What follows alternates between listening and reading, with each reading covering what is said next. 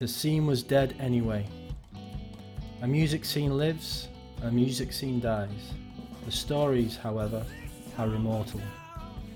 The scene was dead anyway is a look into the lives, communities and music scenes that helped shape an entire generation.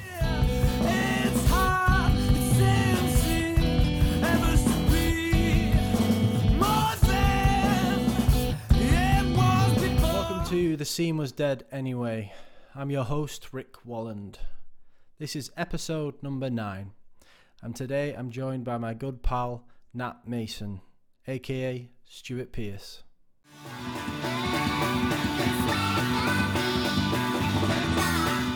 Welcome to the show, Nat Mason, aka Stuart Pearce.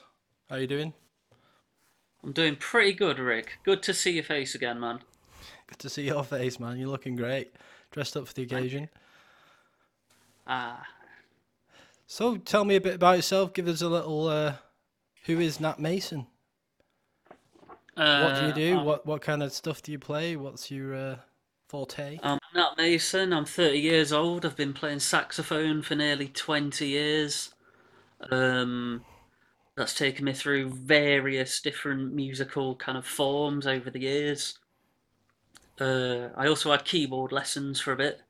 And then I taught myself like bass, playing along to Motown records, and taught myself guitar from playing folk music. So I've had like a pretty wide history when it comes to like getting into music. Yeah. I've played a few different things. Yeah. Currently, my big obsession is synthesizers. I don't know if you could hear that. Yeah, sounds good. Yeah. Excellent. I've been kind of buying a lot of old synths and like shifting them and like never kind of owning for much longer than a few months. Yeah. And I don't know, it's just inspiring me to do like a lot of different things, and then I get bored quickly, so I'll move on to another one. So you grew up in... See, I'm not totally sure about this. Did you grow up in Hucknall? You were born and raised in Hucknall? Not necessarily. So I was brought up in a village called Bestwood Village. That's made famous by D.H. Lawrence in one of his novels, I think Sons and Lovers. It's just a small mining village. There was one shop, and if I ever wanted to go and do something fun, I'd come to Hucknall. It was about, I don't know, 25, 30-minute walk there and back, pretty much 5 nights a week when I was a teenager. And then I ended up moving to Manchester to go to uni. And then I spent some time there. Then I moved to the Netherlands. And then after saying all my life I would never ever move back to Nottingham, I didn't even move back to Nottingham. I moved back to Hucknall. And that's not to do it down. Like, you know, I love this place. But like, I did not expect it at the time. So let's go back to your earlier life. So when did you start listening to music, and who were your sort of idols and inspirations early on? Well, I think the first CD I ever bought was the Grease soundtrack when I was 7, because I think it was the 20th anniversary of Grease. That's pretty important if you're gonna get a gauge on that. No, it's not. I remember first really getting into the music of like Minor Threat and hardcore punk when I was about 12. But like this was all Really? due to the like early internet, and you know, like when you'd have forums where you don't Yeah. really know, you don't see any pictures of anybody or anything. Like, you know, it's just completely fucking kind of, you know, separate people like bonding over the internet. But like, I don't know, I found out about Minor Threat, Rites of Spring, and like I got into all of that kind of stuff. Thought I was straight edge for a bit. Nah. Then you downed a bottle of Bells or something, and that was the end of that. Oh, there's a few stories about me down in Bells and not fit for the air. That's another podcast. Yeah. So I remember getting into them, but like my parents always listened to music. Like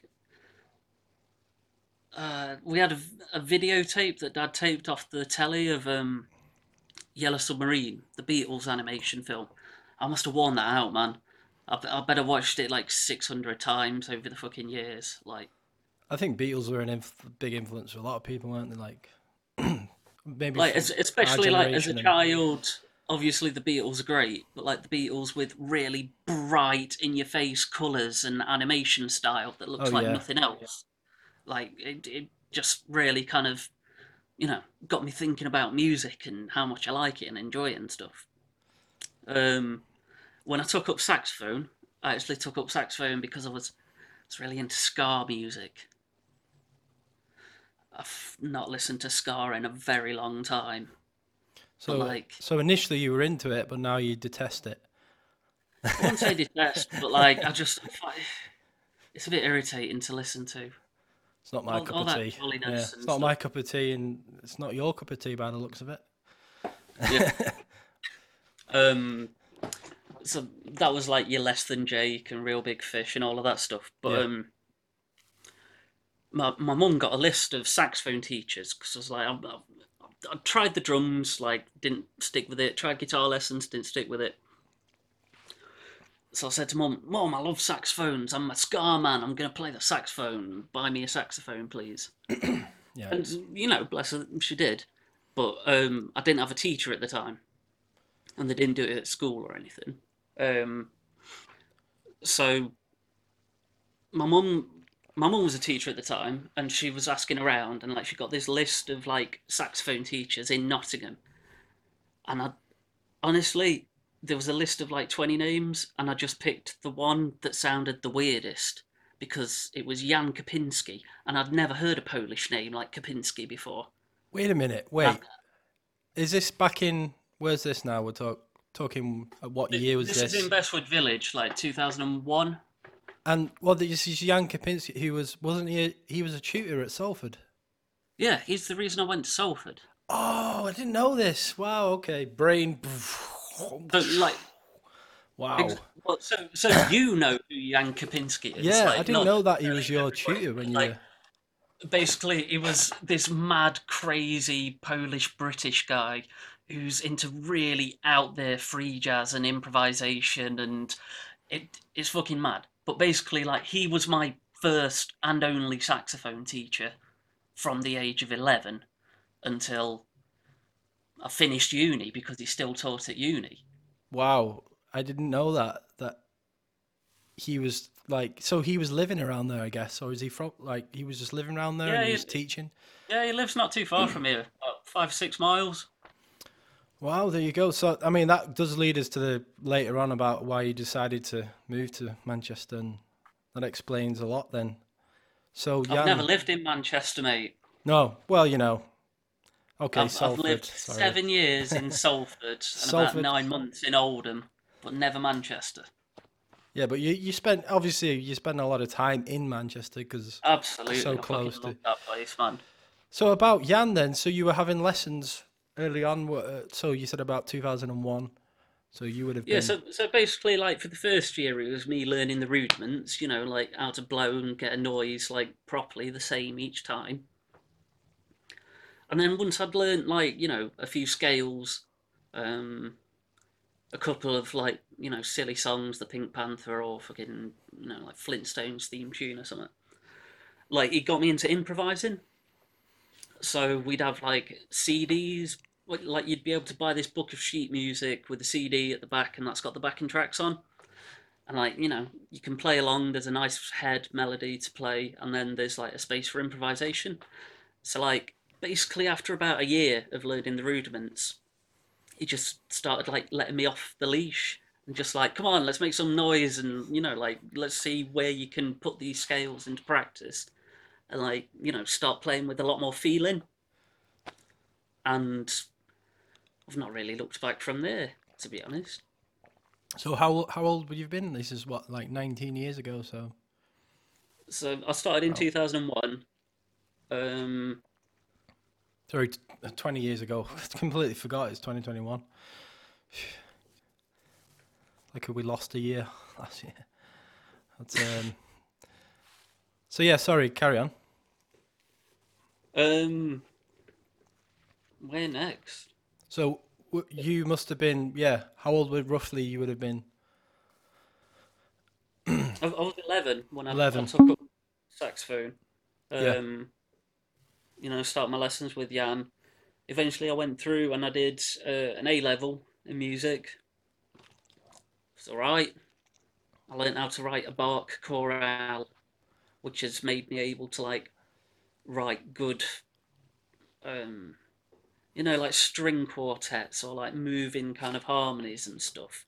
If you want like a nice rhythmic backing on strings or horns or whatever. Yeah. Yeah. So you got a bit of Um, music theory oh yeah, I know down. my shit when it comes to music theory. Like, I think it's important to know because like if you don't know your theory, I don't know how do you put it. It's like you you might get things right, like 4 times out of 20, like just pure good luck. But like if you actually know like where you're headed and like the way that you get there in terms of a melody line or a set chords, Hmm. cadences. Uh, I don't know. I'd recommend everybody learn music theory if you want to be a serious musician. Obviously, would have helped you massively when you applied for university. But what about so a bit getting into your mid-teens? Mm. Were you playing in any bands uh, early on, 15, Oh 16 yes, years old? mate. Tell me I, about I that. think I started my first band when I was either like 12 or 13 with my cousin Josh. Um, what were we called? I think like Squanky Jello. We were called. We were like really fucking, stupid punk, like rubbish. I was playing either bass or guitar. Um, Bet you're having a fucking great time though. Bet you just like, yeah, just silly songs. Like we did one where I'd bang on a cowbell and the other guy would chuck out like fucking what they call Milky Ways to the crowd and shit. I don't know. We weren't really taking it seriously, yeah. but like we started because Notts County Council had this wonderful service called 11th Session, and basically every Saturday morning from like 10 till I don't know about like 2 in the afternoon, like they'd open this school, the Brunt School in Mansfield, and it was a music school, and there was loads of instruments there. There was like they paid for teachers to come in and run like several different sessions. Oh, nice. That's Like the great. best bit was if you could set up a drum kit and an amplifier, like you could just like start a band and rehearse in like this school classroom somewhere Oh, in wicked. the middle of Yeah. Mansfield. Um, so that eventually evolved into like taking shit seriously. We started playing mostly covers, um, stuff I was listening to at the time, like MC5, Patti Smith. I think we tried a New York Dolls song. Um, then eventually, I think I got into like Northern Soul, and I was like, I really want to play some Northern Soul songs. So the guitarist quit because he was like proper punk. I'm a punk with a mohawk kind of guy. Yeah, yeah. Old school. Traditionalist. But that was always like guitar, and like it got to a point where I kind of like resented the saxophone a bit. It wasn't particularly a cool instrument to play when you were at school. Mm. Like all the guys played like drums and guitar, they're kind of sexy instruments, but like a saxophone, I don't know, it just felt a bit dorky at the time. Yeah, yeah. I see what you mean. Yeah. Um, so I did A level music, as I said, played like a jazz set towards the end of it for like my final performance. I've listened to it back, like it wasn't very good to be honest. I tried like playing one Ornette Coleman song, which is just bass, saxophone, and drums. So by the nature of not having like a chordal instrument there, like I thought, okay, this is an excuse to play like free jazz and like start exploring different tonalities, like different kind of rhythmic phrasing, different melodies, harmonies, and stuff. But like it just sounded like a kind of shit. which which since I've learned how to do that kind of squawking kind of shit, like that's the stuff that's got me lots of like gigs and bands. Well, later on in your life, it proved to be valuable skill. Did you go to start going to shows and that and playing some gigs then in Yeah, I Bestwood played my first. Village and around there? Mansfield had a venue, the Town Mill it were called, not been open for years. Um, we used to get some bands come that were all right play there. We played like as part of this 11th session, I think. Like at the end of the year, they did like a showcase or something like that. I don't know, but I remember playing there. In fact, for our first ever gig, me and my cousin, first ever gig we ever played, our drummer couldn't make it and didn't let us know until the day. So like we met this guy called, I think it was Daryl, like just in the crowd, and I got talking to him. I was like, "Can you play drums?" That's great.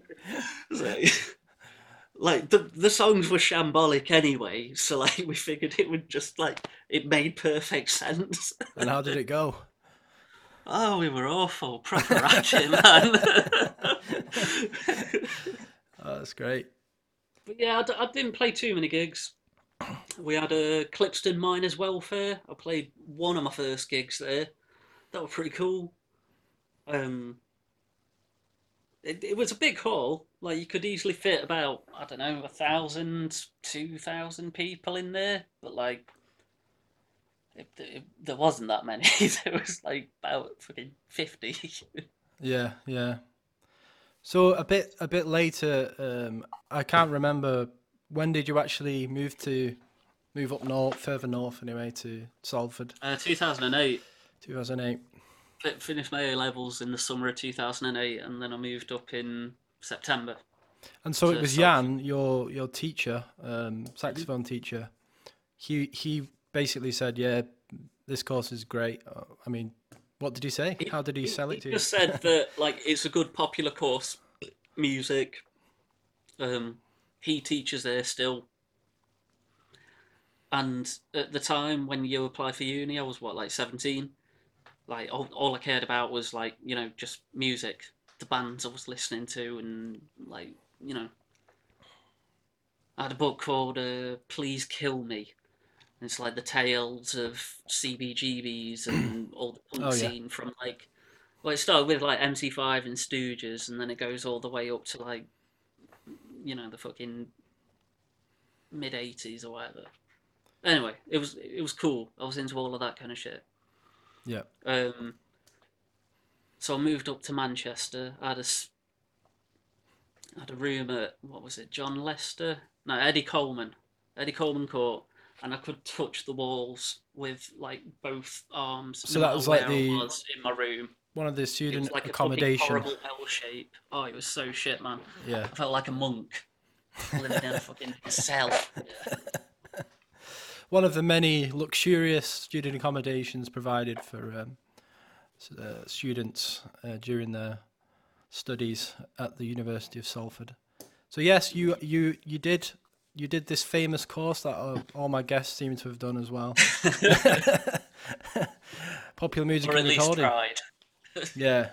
So go on, let's hear it. How was it for you then? I loved it. Yeah. I bloody love uni. I met some of my best I want to go mates. back. Uh, like I'd literally just gone straight from school, college to university. No gap, just straight through. I'd only ever lived in one house in Bestwood Village, and then all of a sudden I'm in like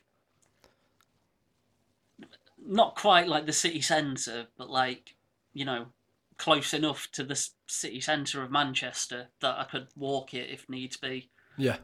and It's a living bit, with a load of people that I've never met before. so it was a how was that for you initially? Pretty intense. Uh, I've, I met one of my best mates on the first day, Bob. I still see him, talk to him every now and then. That's pretty cool. Um,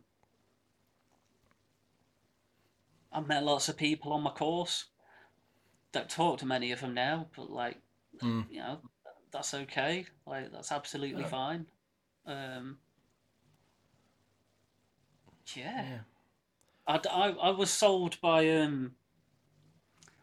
Mum saw in the Daily Mirror that Johnny Marr was being made a visiting professor at Salford Uni for the popular music course, and like that was just before I started, so I was figuring like, great, we're gonna have like weekly lectures from fucking Johnny Marr. Like, you know, I wasn't a huge Smiths fan, but like fucking, I realised they were a great fucking band, and they ended up living on fucking Coronation Street where they filmed that video where they're all on the bikes. And obviously Um, the famous picture as well in front of the in the Salford lads' Lads club. Club. Yeah. Yes, mate.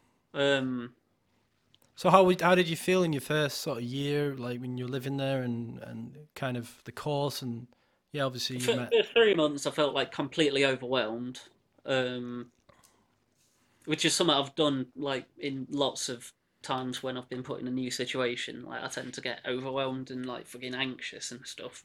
Mm. Um, but after I like, so I think, do you remember doing musicology? Hmm. Yeah. I remember going into a musicology lesson, um, and it was just, he gave you like fucking loads of reading to do. It was all about like philosophers and fucking stuff that I'd never heard about or never cared about. And then like you had to write all of these papers and do like a test at the end of term one. And I just thought like, I am not getting this. What the fuck is going on?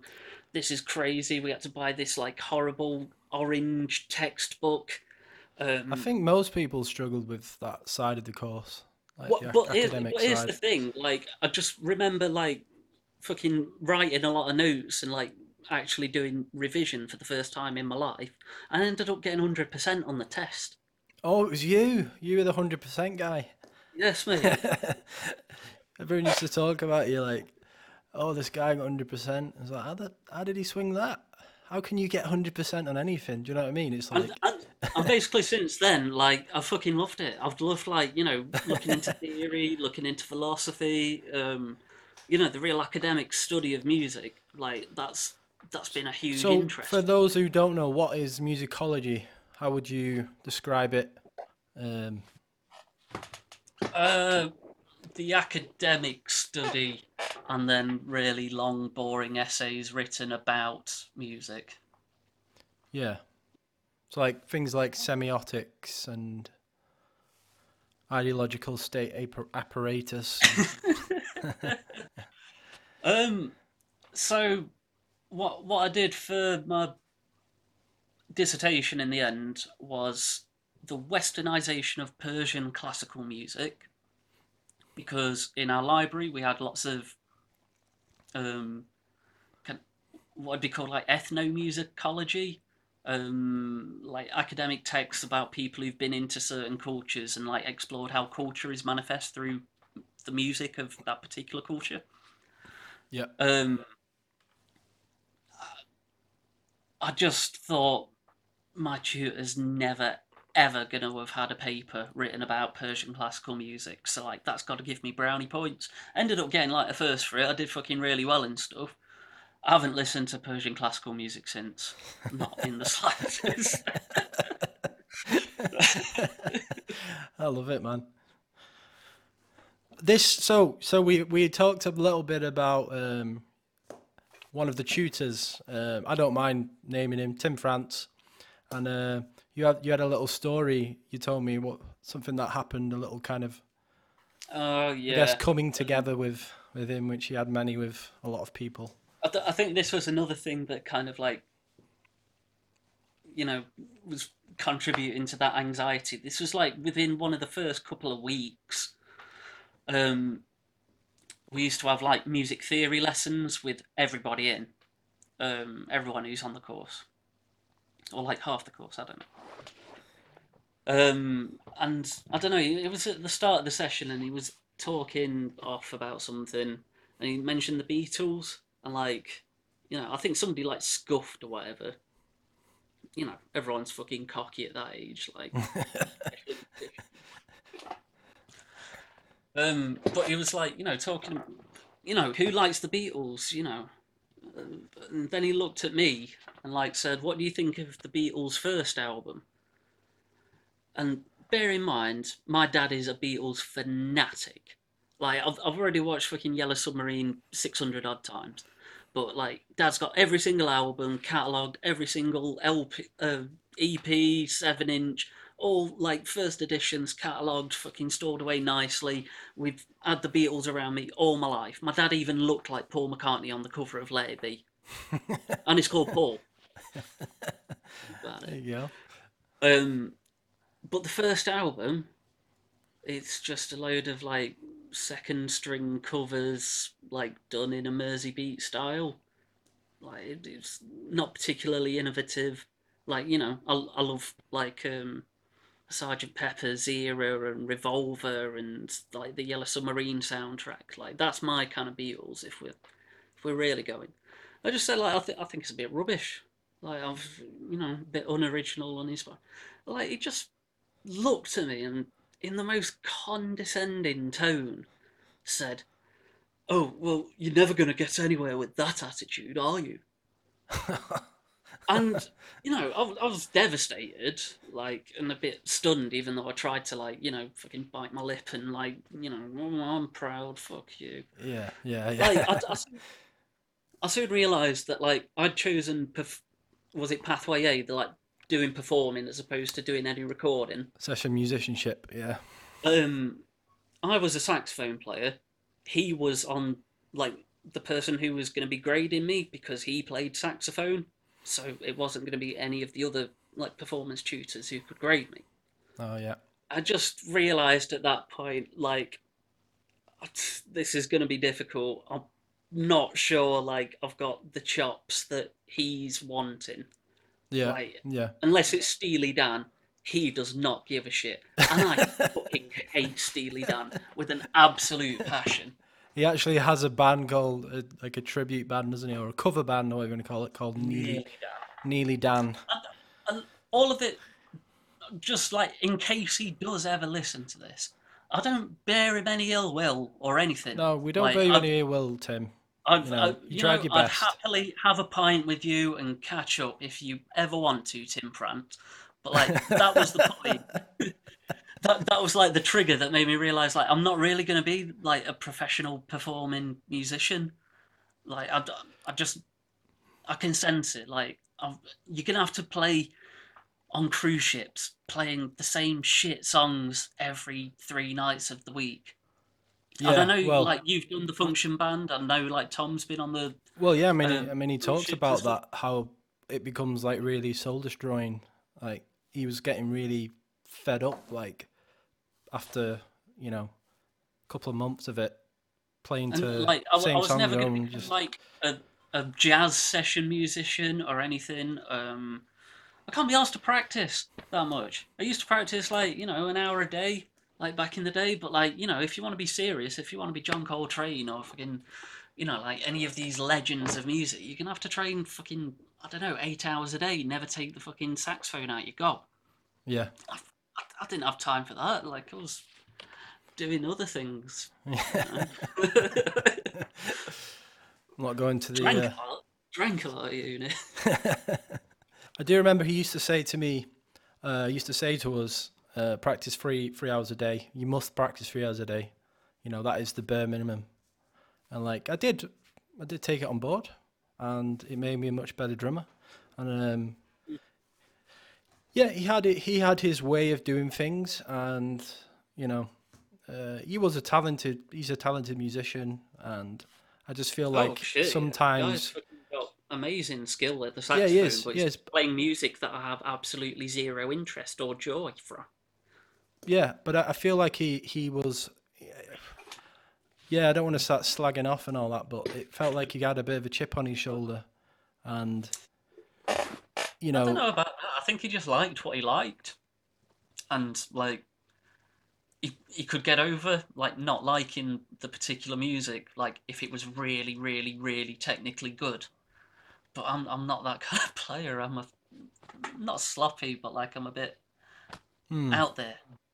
Yeah, it just feels like you need to be more accommodating if you're going to be a tutor on a popular music course, and not because it felt like he was very rigid in what he considered to be good music or proficient music. But this is the problem with art in a kind of university setting, isn't it? It's like, how do you objectively assess an art form? How do you do it? You can't do it because art is That's a bit subjective. above my pay grade, mate. Yeah. So, I mean, other than that, tell me, what did you enjoy about it? Let's sell this course to. What did Let's I sell this enjoy? course, guys. I got to You meet know, like some incredible friends, same, um, same. Yeah, including your good self. yeah. We met through there. Um, I got to play in lots of bands. I got to meet loads of people just from being in Manchester and Salford that I would have otherwise never met. Again, some like friends for life. Um, there's some cheap pubs. When I used to live in High Broughton, and we had a pub at the back of our garden, and it was like an urban cooperative owned by the local community, so it was like £2 a pint. Oh, nice. That So was when is amazing. this around the time that you joined? This is where you met David Jackson, um, Yeah, shout out to my man, Big Dave. Big Dave. So I met him. his band Salford Media City is this is you joined up and Yeah, I met him in like 2012, or maybe the end of 2011. No, sorry, 2009. 2009, second year of uni.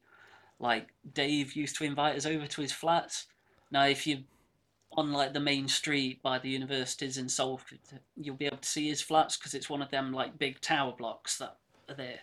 yeah, Um, sort of next to the Islington Mill, just to the yeah, left a next bit. to the Islington Mill. Yeah. But like we'd turn up and just like sit in his living room at like 12 o'clock on a Sunday. There'd be like six of us. We had my mate Phil, who was just playing like a snare drum, and we had like a contact mic on a lamp that I just kind of like thwack a bit. Dave would play a bit of guitar. I'd play saxophone. Um, Sadie would play bass, and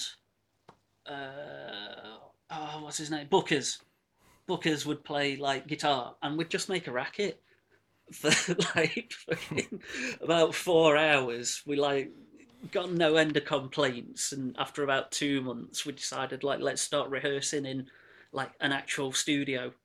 Um, so we got a room at what was it called, Brunswick Mill? Yeah. Is that a thing? Brunswick Brunswick Mill. Mill. Let's see. It So was called EXR, but now I think it's called something else. But yeah, it's a huge mill up in Manchester, sort of Ancoats way. Ancoats. It's used by other businesses, but there's a big rehearsal room space in there, and Yeah, and that was great fun. Like it was a pretty big room, so the band just kind of like grew and grew and grew. Like it was a very fluid lineup kind of at the time. Like there'd always be Dave and Sadie, and I feel like I was like the just below them in terms of fucking hierarchy and shit. But like we had like a pool of three or four guitarists that we'd like pick from for whatever gig. Um, everybody played percussion. Um, we went through a few different like iterations of like not having a real drum kit before settling on let's actually have a real drum kit. Also have lots of other people, some just like banging like a floor tom and playing it with maracas and shit. Um, but yeah, like we were a noisy bunch. There wasn't much like progression in the songs. They'd usually be kind of loop based. I say like loop, not like on a so is sampler it or something. Like improvised just or a you? band looping over one riff for quite a Oh, long okay, yeah. time. I guess a bit like the Fall, how they'd have like it Well, was kind of yeah, a bit of a drone, like a me mate Graham came to see us.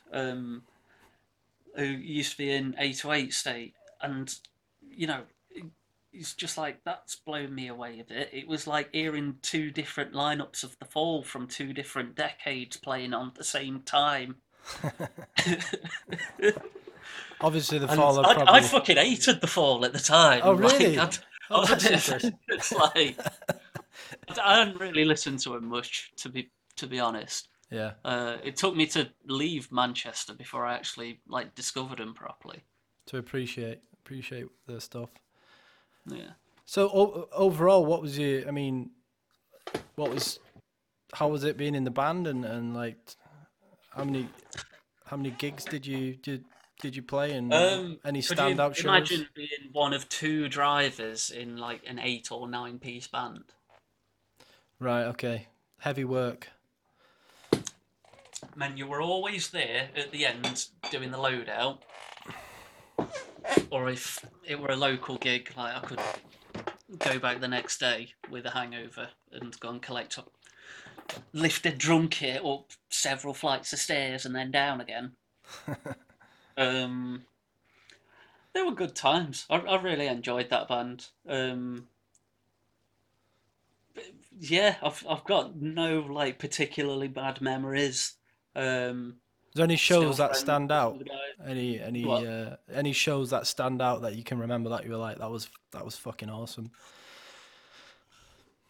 I remember doing bonfire night, and I'm not gonna say who, and it wasn't me, but like some people were on acid playing at this house party in Chorlton, Didsbury, I don't know, somewhere like that, and like that was pretty like wild. I was really hammered. Um, but like there was nearly electrocutions on stage and fucking I, I don't know, crazy night. But it was crazy in a kind of good way, chaotic.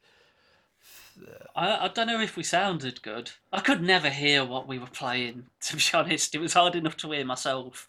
Like a big wall of throbbing sound. Yeah, just a sonic assault.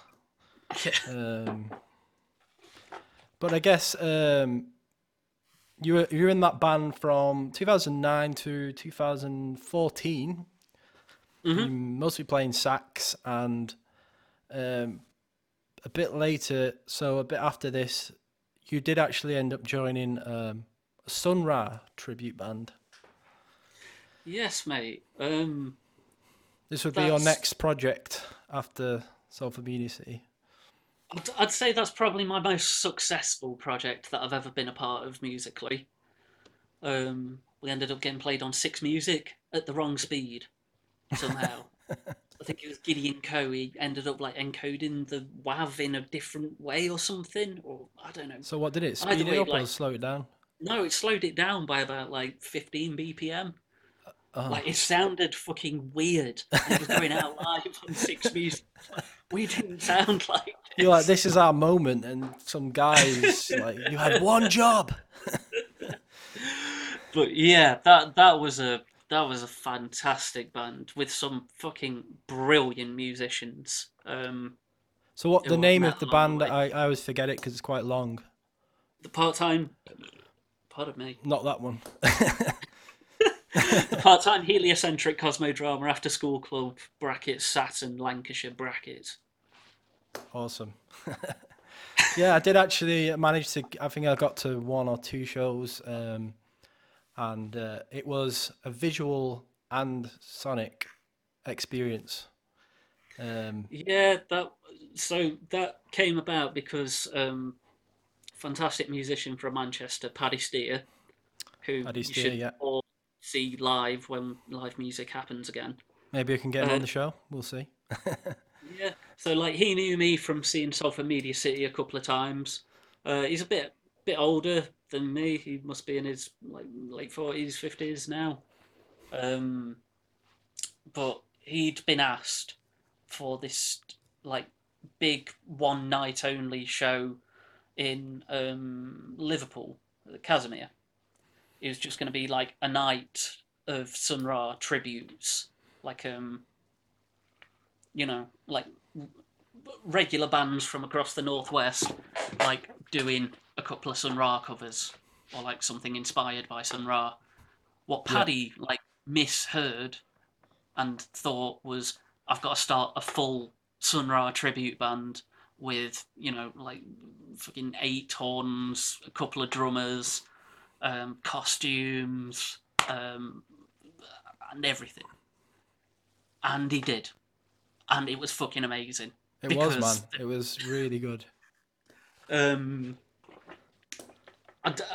Because I was drafted like quite early on, and I could read music a bit better than the other guy, Howard.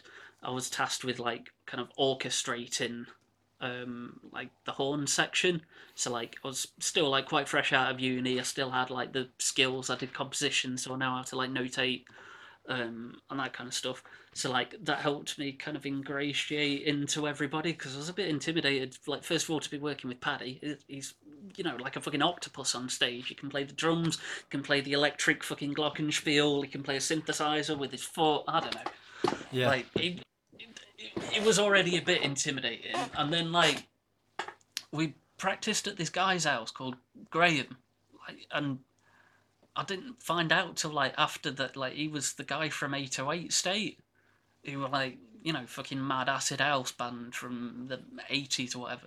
But like he was just a really lovely kind of normal like bloke with fairly nice house. Yeah. Like space where we could practice in his house with a drum kit and everything. We spent a lot of time like drinking tea and learning Sun Ra songs, and then ended up like. I think the first gig we had like 15 people on stage as part of the band, and then the last gig, which we recorded as part of like a Howard, one of the other saxophone players, is like a documentary maker, so he did like a documentary about being a Sun Ra tribute band with all of us, and for part of it we did like a big final performance.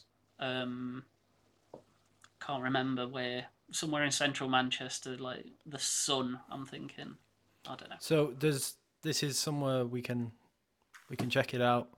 Is it on YouTube or Oh something? yeah, I think it's called The Language of Ra. Language of Ra. I'll check it out. It's up there on YouTube people who are somewhere. listening, watching, check it out. Yeah. I got to see you at it was called, what was that venue called in Shude Hill? I think it's closed now. It was a little bit that's the one I'm thinking of. Wonder something or The Wonder Inn. the Wonder Inn, yeah. Inn. Really cool. It was a little bit like Islington Mill, kind of that. We spent a lot of time like decorating that night as well, like putting up some papier-mâché like fucking Saturns and stuff. So you were in that band for about a year, 2013, 2014. Yeah, it feels like we played like quite a few gigs in that time. To say like we were such a big band, we must have played about like 8 or 9, maybe 10 gigs. That were all good. But then I applied for uni because I was incredibly depressed. It's just. I think it was around the time that you actually was living with me for about a year in Salford. I think it was longer than that, man. I think it was like 2 years. Was it? It was basically like a building site for though. I felt so guilty, man. I was Well, like, it didn't start off that way. I had quite a nice big bedroom at one point, and then like half of it. I was like, nah, I'm gonna shove you in this fucking box. Oh well, man, yeah. I got into recording when we lived together. So, like, we did the popular music and recording degree. I did fuck all recording as part of that course, and like had absolutely no knowledge about a sound card, what it is, like why you need a what's it called? Not a grounded connection, a balanced connection. Like none of that shit. Didn't know anything, but I'd been listening to the Basement tapes by Bob Dylan quite a lot, and we just had a Basement done out. So I thought, I'm going to create my own Basement tapes in the basement. And yeah, I've that's right. taught myself how to record music, and like basically that's been a really important skill that I developed. And in that basement. Some shit times, yeah. in the basement in our house in Weast, Salford. But I used to just go down there all night and just make weird noises. Did like a did a it was like a song by Salford Media City, but with the words of a Nepali folk song that I learned when I went out and lived in Nepal for a bit, with about like 30 tracks of various guitars overdubbed, various drums that I just played myself. Like I was doing some mad stuff at that time. I've kind of toned down a bit and stuck to one kind of genre a bit more recently. So this is you applied for a course in the Netherlands. Oh well, did you apply for a few places? No, only uni I applied for. They did a master's in American Studies, and there was a course, well, like a module on the Beat Generation, and at the time, like I loved all things, Jack Kerouac and Neil Cassidy and that kind of stuff. So I just thought, fuck it, I've got nothing to lose. I've been like pretty upset. I think I took some time off work for a bit, depression, anxiety, and stuff. Mm-hmm. But I just applied for it on a whim, and I got a response within a couple of weeks, just like, "Yep, yeah, we'd love to have you." Amazing. And I looked into it. Tuition's pretty cheap over there. It was like €1,700. Sadly, my granddad had passed away like not long before, so family came into a bit of money. So that funded me for a year. Went over to a city called Nijmegen. It's not a particularly big city at all, but I'd say particularly beautiful place to live. I was once again in student halls, but this time 24 and living with a load of 18-year-olds. But again, I did make some fantastic friends. Marine, who was in the room next to me, like he's a cool guy.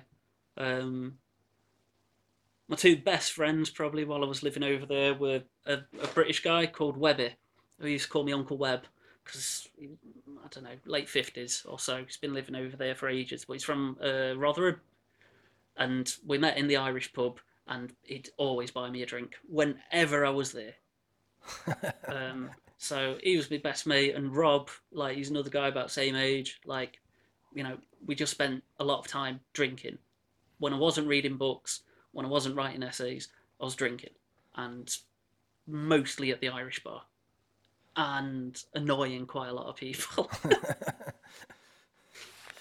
Yeah, I managed to get over there, didn't I, for like one weekend to come and see you, and it was I really enjoyed it. Yes, nice little city, and I'd never been to Place to live. Never been to the Netherlands before, so it was a nice experience. I think we went to a show, didn't we, in some warehouse? It was like some weird, like almost like a rave, but like it was a bit like Islington Mill as well. Do you remember that? You took me to some like little warehouse. We cycled. Was it Brable? Maybe I can't remember the name of it. Complex. And that whole A lot weekend of that years ago, to be honest, man. The whole weekend we were singing a Toto song repeatedly. Do you remember that? We just kept going. We were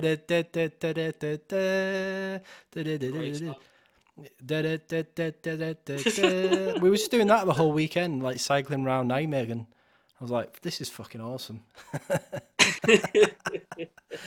Yeah, thanks for that, man. It was. Still got the bike. Still got it. Still got me Dutch bike. Brought it home with me. So how did you find the course and that? Did you enjoy it? And it's a bit similar to my first year at Salford, to be honest. Like I felt massive imposter syndrome from like the very first lesson. I hadn't studied American studies before. I don't particularly know what it is. Still, like it's so broad and vague. A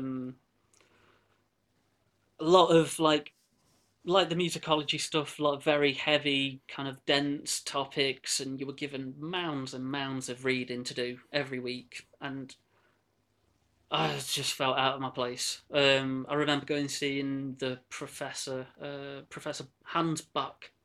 He's right cool dude. Really old. Well, not really old, but like he's just retired. Like, you know, you could tell he's not too far away from retirement. But like really kind, warm, lovely professor. And he's like, "Nah, I know you're finding it difficult, but like just stick it out for at least like this first term, see how it goes. I'm sure you're gonna do fine." Oh, that's Anyway, nice. I Yeah. I found like a few people to be like quite cliquey on the course. I can't speak Dutch. Believe me, I've tried. Like, really fucking tried. But like, it's so similar to English that even if I try and fumble like through a couple of Dutch sentences, people would just reply to me in English because they could tell that like I can't really speak Dutch. So I was never really given the opportunity to listen. But they still kept asking me why I couldn't speak Dutch. That's a whole separate thing. But a couple of people on my course were like quite cliquey, and you know, just simple things like everybody's talking in Dutch, like while you stood outside a classroom or like in a break time, and it's like, Mm. man, I'd love to fucking join in with you. All the lessons been taught in English, but I can't. I just can't interact with you, and I don't know if you're doing it like purposely to just because I was a bit bolshy. Mm. Um, like quite often some of the lessons that we'd have would be like just an opportunity to debate and argue different points about like a specific topic. We did like foreign policies and foreign relations, different like racial issues, politics, all of these kind of things.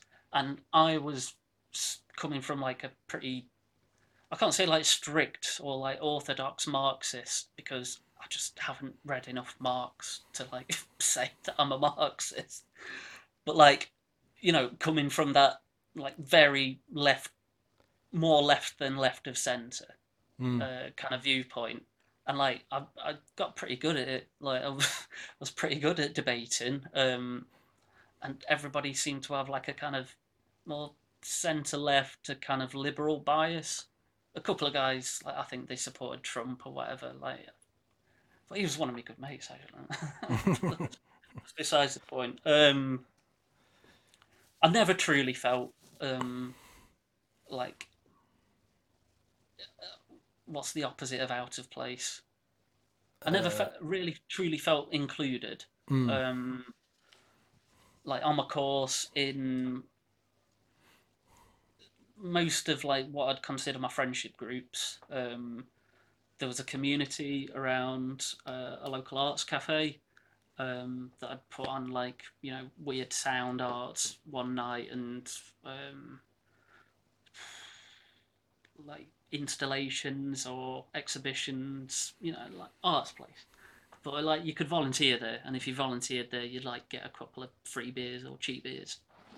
So like I just thought it was like an excuse to like see lots of crazy weird art.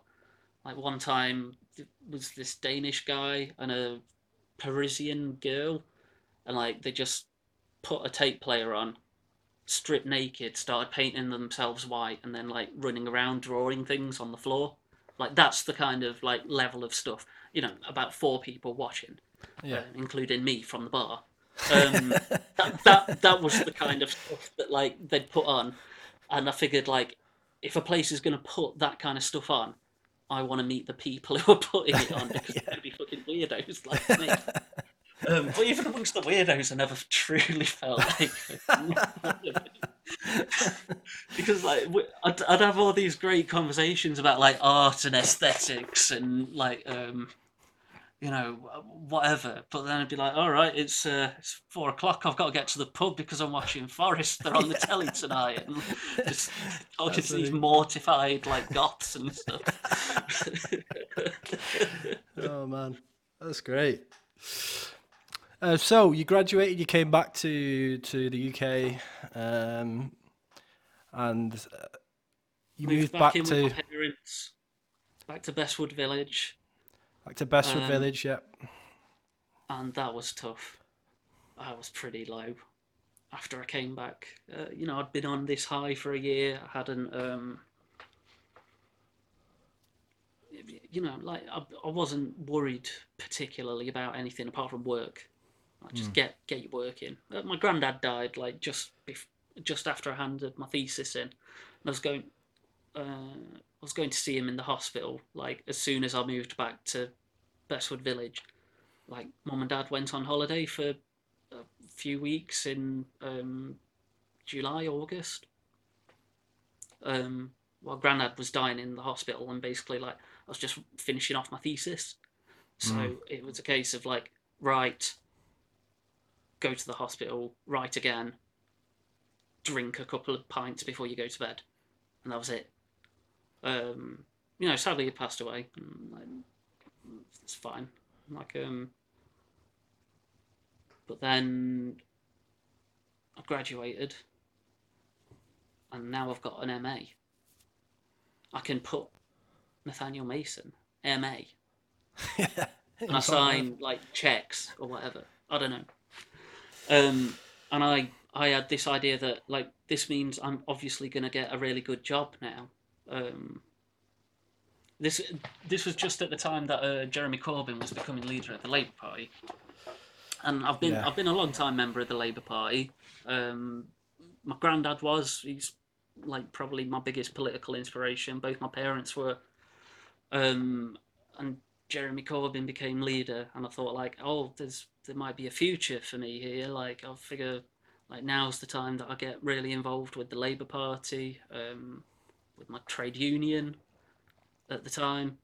I've applied for no end of jobs with the Labour Party. I've never even, like, had a fucking Had a sniff. interview. I've had a few interviews for union jobs, but there's always somebody else with more experience.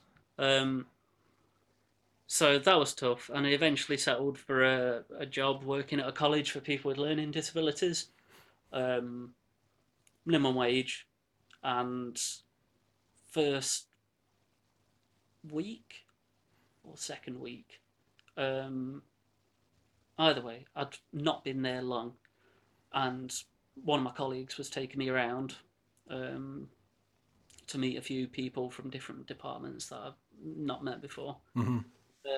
And I met Joe, and my colleague was like, "This is Joe. He's Union Man." I was like, Union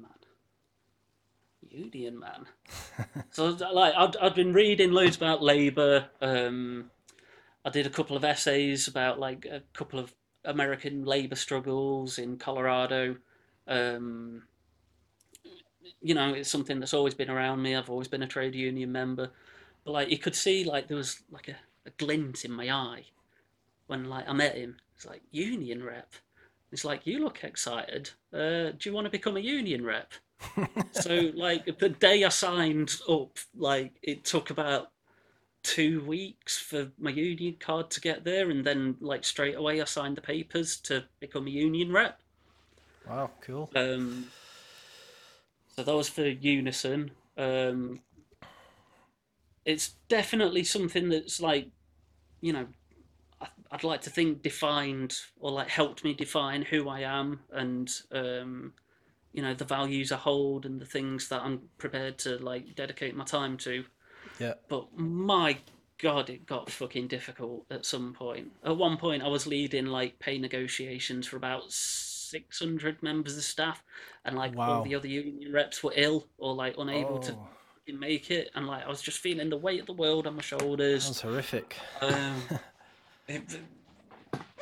then there's, like, kind of the day-to-day stuff with being a union rep, like dealing with people who are facing the sack, or going through rounds of redundancies. Like, that's not good. Like, that's sometimes, like, there's very little that you can do, and it's about, like, managing expectations, and that's really disappointing. And I think that shows that, like, the state of labour relations in this country is fucking abysmal. The Tories are planning more attacks on things like the Working Time Directive. They want people to be able to work more than 48 hours a week. Who the fuck wants to work 48 hours a week? It's, 40 hours is already too much, in my opinion. yeah. But, yeah, But yeah, I think just to interject, like when Corbyn was appointed the leader of the Labour Party, and there was this kind of groundswell. What's the word? Groundswell of huge kind of optimism, hope started to sort of yeah. rise up, and for myself I'd personally as always been well. a Labour supporter. I've been a member since 2010, the day after the 2010 election. I joined. Um, but all through Ed Miliband, like I'd defend him, but I never felt inspired by him. No, no. I didn't think he was going to like take on the world and put some people in their fucking places. And then all of a sudden, there was this guy who I'd never heard of before. No, I don't think Um, anybody had. I remember putting a bet on. It was the day after the odds were 500 to 1. It went down to like 36 to 1. But like that's the most money I've ever like made on a bet. I've made like, £100 Yeah. on Jeremy Corbyn. But like finally there was just like an honest man. An honest man who's not going to bullshit you. He stands for what he believes in, and the media crucified him because they can't ever let that get near power. And I'm very fucking. I've been very nihilistic recently, to be honest. Like the state that the Labour Party's in, I don't know why I bother giving my money to them. I think a lot of My people friends, left recently with what's yeah, my happened. friend is standing to be my local councillor for Labour in the upcoming election, so I'll probably like give that a shot and go out and help him. But the Labour Party's had a lot of my time over the past 5 years, and I've been met with lots and lots of disappointments along the way Yeah. by people who should know better and do better. Yeah, I mean, obviously, yeah, we could really go into that. But this is about Nat Mason, not the state of the politics in the UK. But at the same time, it is important to talk about it because I think that's kind of what I want my podcast to be as well. It's like, It's been a big part of me for the past 5 years or so. Again, like that really helped me root into living in Hucknall again. Like I hadn't connected with a lot of people for a long time, and I just started going to like Labour Party meetings. But like in Hucknall, we had a really healthy core of like socialists and like young socialists in particular. So like I've made some good friends from there. We would like to go for a pint after a meeting on a Wednesday night. Back when you could go to the pub, that was. Um, but yeah, that's really helped me like become part of the community and stuff in Hucknall. yeah. Um, but I don't know. I've lived here for a few years now. I might have to move closer to the city at some point when things are open again. So, in terms of going back to musically, um, you joined a band called Slumb Party, or was the band formed? We all kind of Yeah, formed together at the same time, or they'd already done a couple of gigs before me. Um, just as a four-piece, like guitar, bass, drums, and vocals. Oh God, how did it go? So my best friend from Nottingham originally, he's been living in Newcastle since 2008, called Bernard. Um, he told me about this venue in Nottingham called JT Saw, and he said my mate's band is playing there. I'd met her before, but he told me like you should go down and see it. From there, I met a guy called Alex Hale at the gig. He was just like talking to me and friendly, and within like 6 months, I was playing saxophone in his wedding band that he was the singer of. So just from one friend saying I should go to one place, I've met like another great friend. But also, the guy who runs JT Saw is a guy called Phil, and he plays guitar in Slumb Party, and is a great production audio engineer guy. JT Saw's got an amazing studio. He's just had it all refurbed over lockdown. Sleaford Mods have recorded the past couple of records there. I think that just got to #1. Nice. But anyway, like me, Phil, and Alex were all playing in this wedding band together. And Phil obviously realised that I do kind of know how to play the saxophone, but I do like to be a bit like a more wild and squawky free jazz kind of when I play. And he just decided, let's put two and two together. My band with this weird squawky saxophone. And it ended up working out quite well. And what you describe the music as like kind of post-punk, party pop. I'd just say post-punk. Post-punk. It's post-punk. Who were your kind of influences, if you were to name some bands or artists? So like obvious comparisons would be like we had a bit of Minutemen about us. We had a bit of I can't think. What's he called? James Chance and the Contortions, or is it James White? James Black? I don't know. Stuff like Pigbag. I don't know. Kind of like on the funky end. We a bit Gang of Four. Yeah. There's a bit. Yeah, I would say that. Yeah, definitely. Like it was quite erratic. Like we didn't really deal with like verse chorus kind of stuff. It'd be like quite jumpy, like scratchy, big leaps from one thing to another, but also like quite funky at the same time. We had a really good bass player, Dom. Yeah. So how was it overall? Then tell me a bit about Well, the I thought band. I was going to be given like free reign, but like at the start because they knew that I was like quite good at music and like I knew theory and stuff. Like we'd spend a lot of time like really working out what my parts were, and it felt a bit like, you know, music by committee, like everything that I was doing at the time. But like, eventually I ended up getting it, and like, we all started learning what we were all good at and what we could play. Um, so I think we came up with some really interesting music. I still put it on every now and then. I've got the records. And you've released how many? Was it? You've done 2 albums. 2 albums, a 7-inch EP, and a cassette. And did you? I know I managed to catch you. Sounds from the Other City, so that's the music festival in Salford, Mm. annual music festival. I saw you at that in 2018. Yeah, and I yeah, I was mean, sick about like 3 hours before that. Like, you were sick, vomiting. yeah, I was so fucking like dehydrated and hungover from the night before. So were you touring at that point? Was that like a little tour, like part of that? Uh, I think we'd got it booked into like a weekend thing.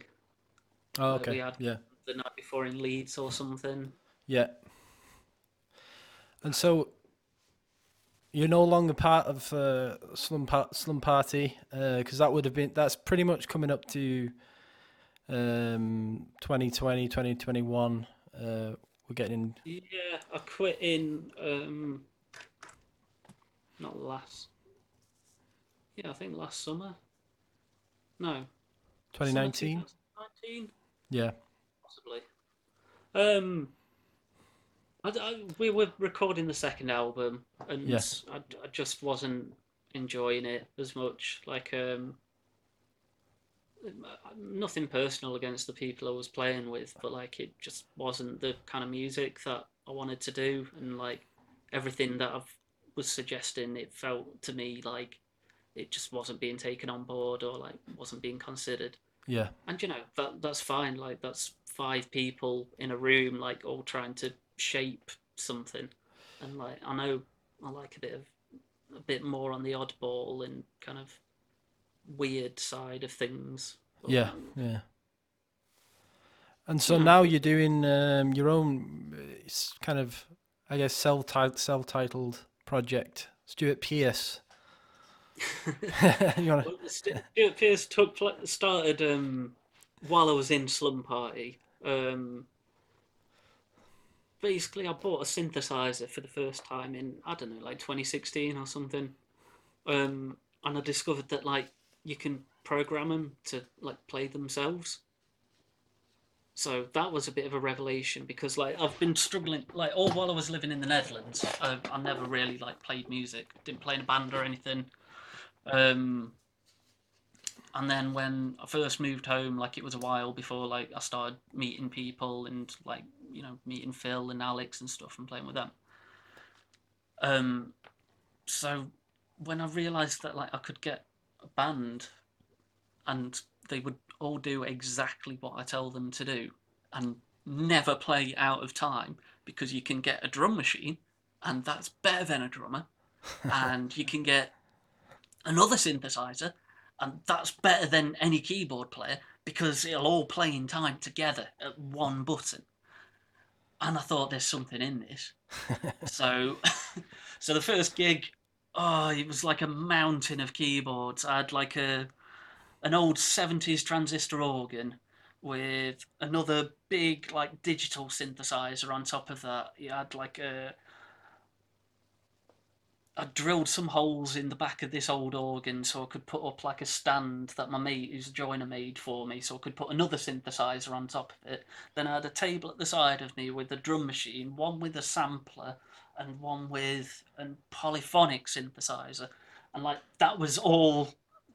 I'd written like 6 songs and I was just going to play all the instruments all by myself and, whatever fucking beat that the rhythm machine's playing. And I thought it was better than a lot of other people thought. But it got me started, didn't it? Yeah. From that, there's a guy who used to live around the corner from me called Joe who started playing bass with me because I used to go to school with his brother. His brother was in my year.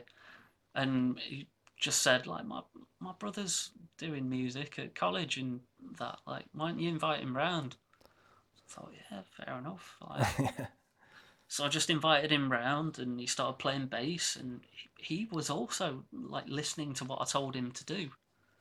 Like just like the synthesizer, I could say, could you just play this, and he would. That's great. So I thought, I'm having you. You're a chief. So he still plays with us. He's a great bassist. Great. And it's kind of developed from there. Like it'd be a couple of different iterations. Like I'd always be chopping and changing gear, like different drum machines, different synthesizers, that kind of thing. So like each gig has been different. Sometimes Joe played guitar, mostly bass. We've got a drummer now, my mate Craig. Like I auditioned him on synthesizer. He played his first gig on guitar, and now he's a drummer. The carousel and then we've got Adam, the guy who put on probably like my most successful gig, doing Stuart Pearce. Like he put us on, but he turns out he plays guitar, and we've got very similar like kind of philosophies, interests, tastes. So like it's been going well, and then all of a sudden, lockdown happened. Yes. And yes. We've not been able to rehearse, and that's really rubbish, if you ask me. So just to digress slightly, Stuart Pearce, for those who don't know, is a legendary Nottingham Forest and other clubs football player. England's greatest left back. Yeah, so you are an avid Nottingham Forest fan supporter, and he's one of your idols. I would say long-suffering Forest supporter. Yeah. I first named myself Stuart Pearce because I was working at a school, primary school, and then one of the kids like said, "I found you on Facebook." I just thought, well, that's weird. I'm definitely not going to use my real name on Facebook anymore.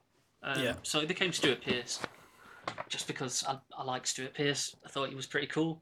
And then just before I moved to the Netherlands, actually, my friend Manoli was putting a gig on, he asked me to perform saxophone while he like strapped some Wii remotes to me and like that edited some parameters while I was moving. It was crazy shit. But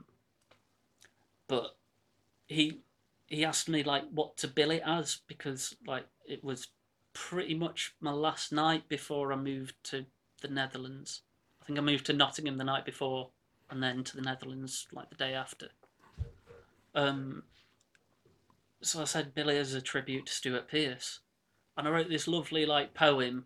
I ain't got it anywhere, but like it were a good football poem. I put some good words in there. Before I started like honking on the saxophone, and we had a drummer playing with us as well as the electronics.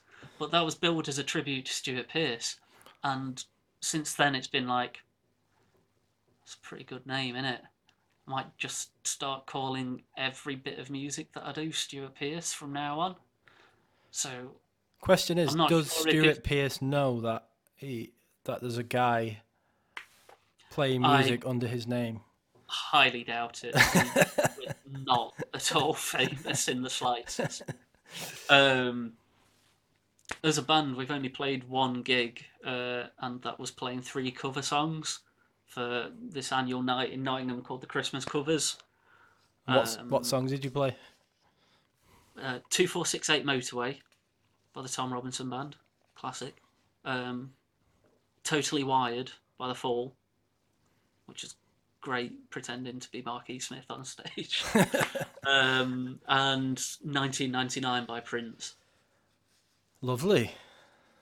I know 2 of those. 2 out of 3. Yeah. Which one don't you know? The first one. Is that shameful? 2, 4, 6, 8, never too late. Me and my radio on through the night. You never heard that? I can't believe I've not heard it. No, I'm ashamed. I bet you have. I probably have. Maybe just as the closing music for whenever you put this episode up. Put 2468 Motorway. Okay, yeah. I'll play a snip. But see, the issue of playing other people's music is I get into all that copyright bullshit stuff. So it's easier to say just. I wrote it. Okay. Maybe you've got a recording of the cover you did. I can just. I think someone recorded on a phone. Who knows? Maybe. So there's one question that I've always been asking all my guests. In your opinion, what do you consider selling out? What is selling out? Selling out is making money doing stuff that you don't enjoy for money that you don't need. I like that. So, I've got absolutely no beef with any musician who struggles for years and years and then ends up getting a song played on, I don't know, fucking T-Mobile advert and like that funds them so they can, finally buy a house or fucking like put the band together and tour again after 30 years. Like absolutely nothing wrong with that. No problem with people who make their money from like just writing advertising music or jingles or anything like that. But it's just, there's so much stuff that just doesn't need to be made. Just like when music has been reduced to like pure commodity, collection of signs, nothing signified. Like, just it irritates me. Like, it's like a paint by numbers book of how to write a hit song nowadays. Yeah, I guess if you were in say you were a huge artist and Amazon came along and said, we'll offer you this deal, pay you this much, huge chunk of money. In a hypothetical situation. I've not given any money to Amazon in about 7 or 8 years now, so like they're not going to fucking give me no money neither. Like, I mean that's the difficult kind of tricky hypothetical situation. Is like, I mean, you're going to be a different person if you got to the point where you're being, offered a... don't get me wrong. If like Sony want to give me loads of money, or fucking I don't know, like EMI or whatever, like, do they even exist anymore? Absolutely, I'd be fucking well for it. Just not Amazon. I spent Virgin? too much time in the fucking labour movement to like capitulate to the grossest extent of fucking crony capitalism. What about Virgin? Richard He's a bit Branson, of a twat, isn't yeah, would you turn down a he? multi-million I know dollar some good deal? bands were signed to Virgin back in the day. Well, like Sex Pistols and Tubular Bells. So I just wanted to, I actually have one question from someone called Orchid Arcade on Instagram. I think I know who that is. Who is it then? That's James Med. James Med. So James Med or Awkward Arcade asked, I understand the wheels go round and round, but what is it that drives that motion?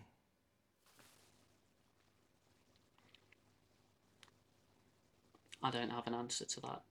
But can I give you another something that's a bit similar to that? Go for it.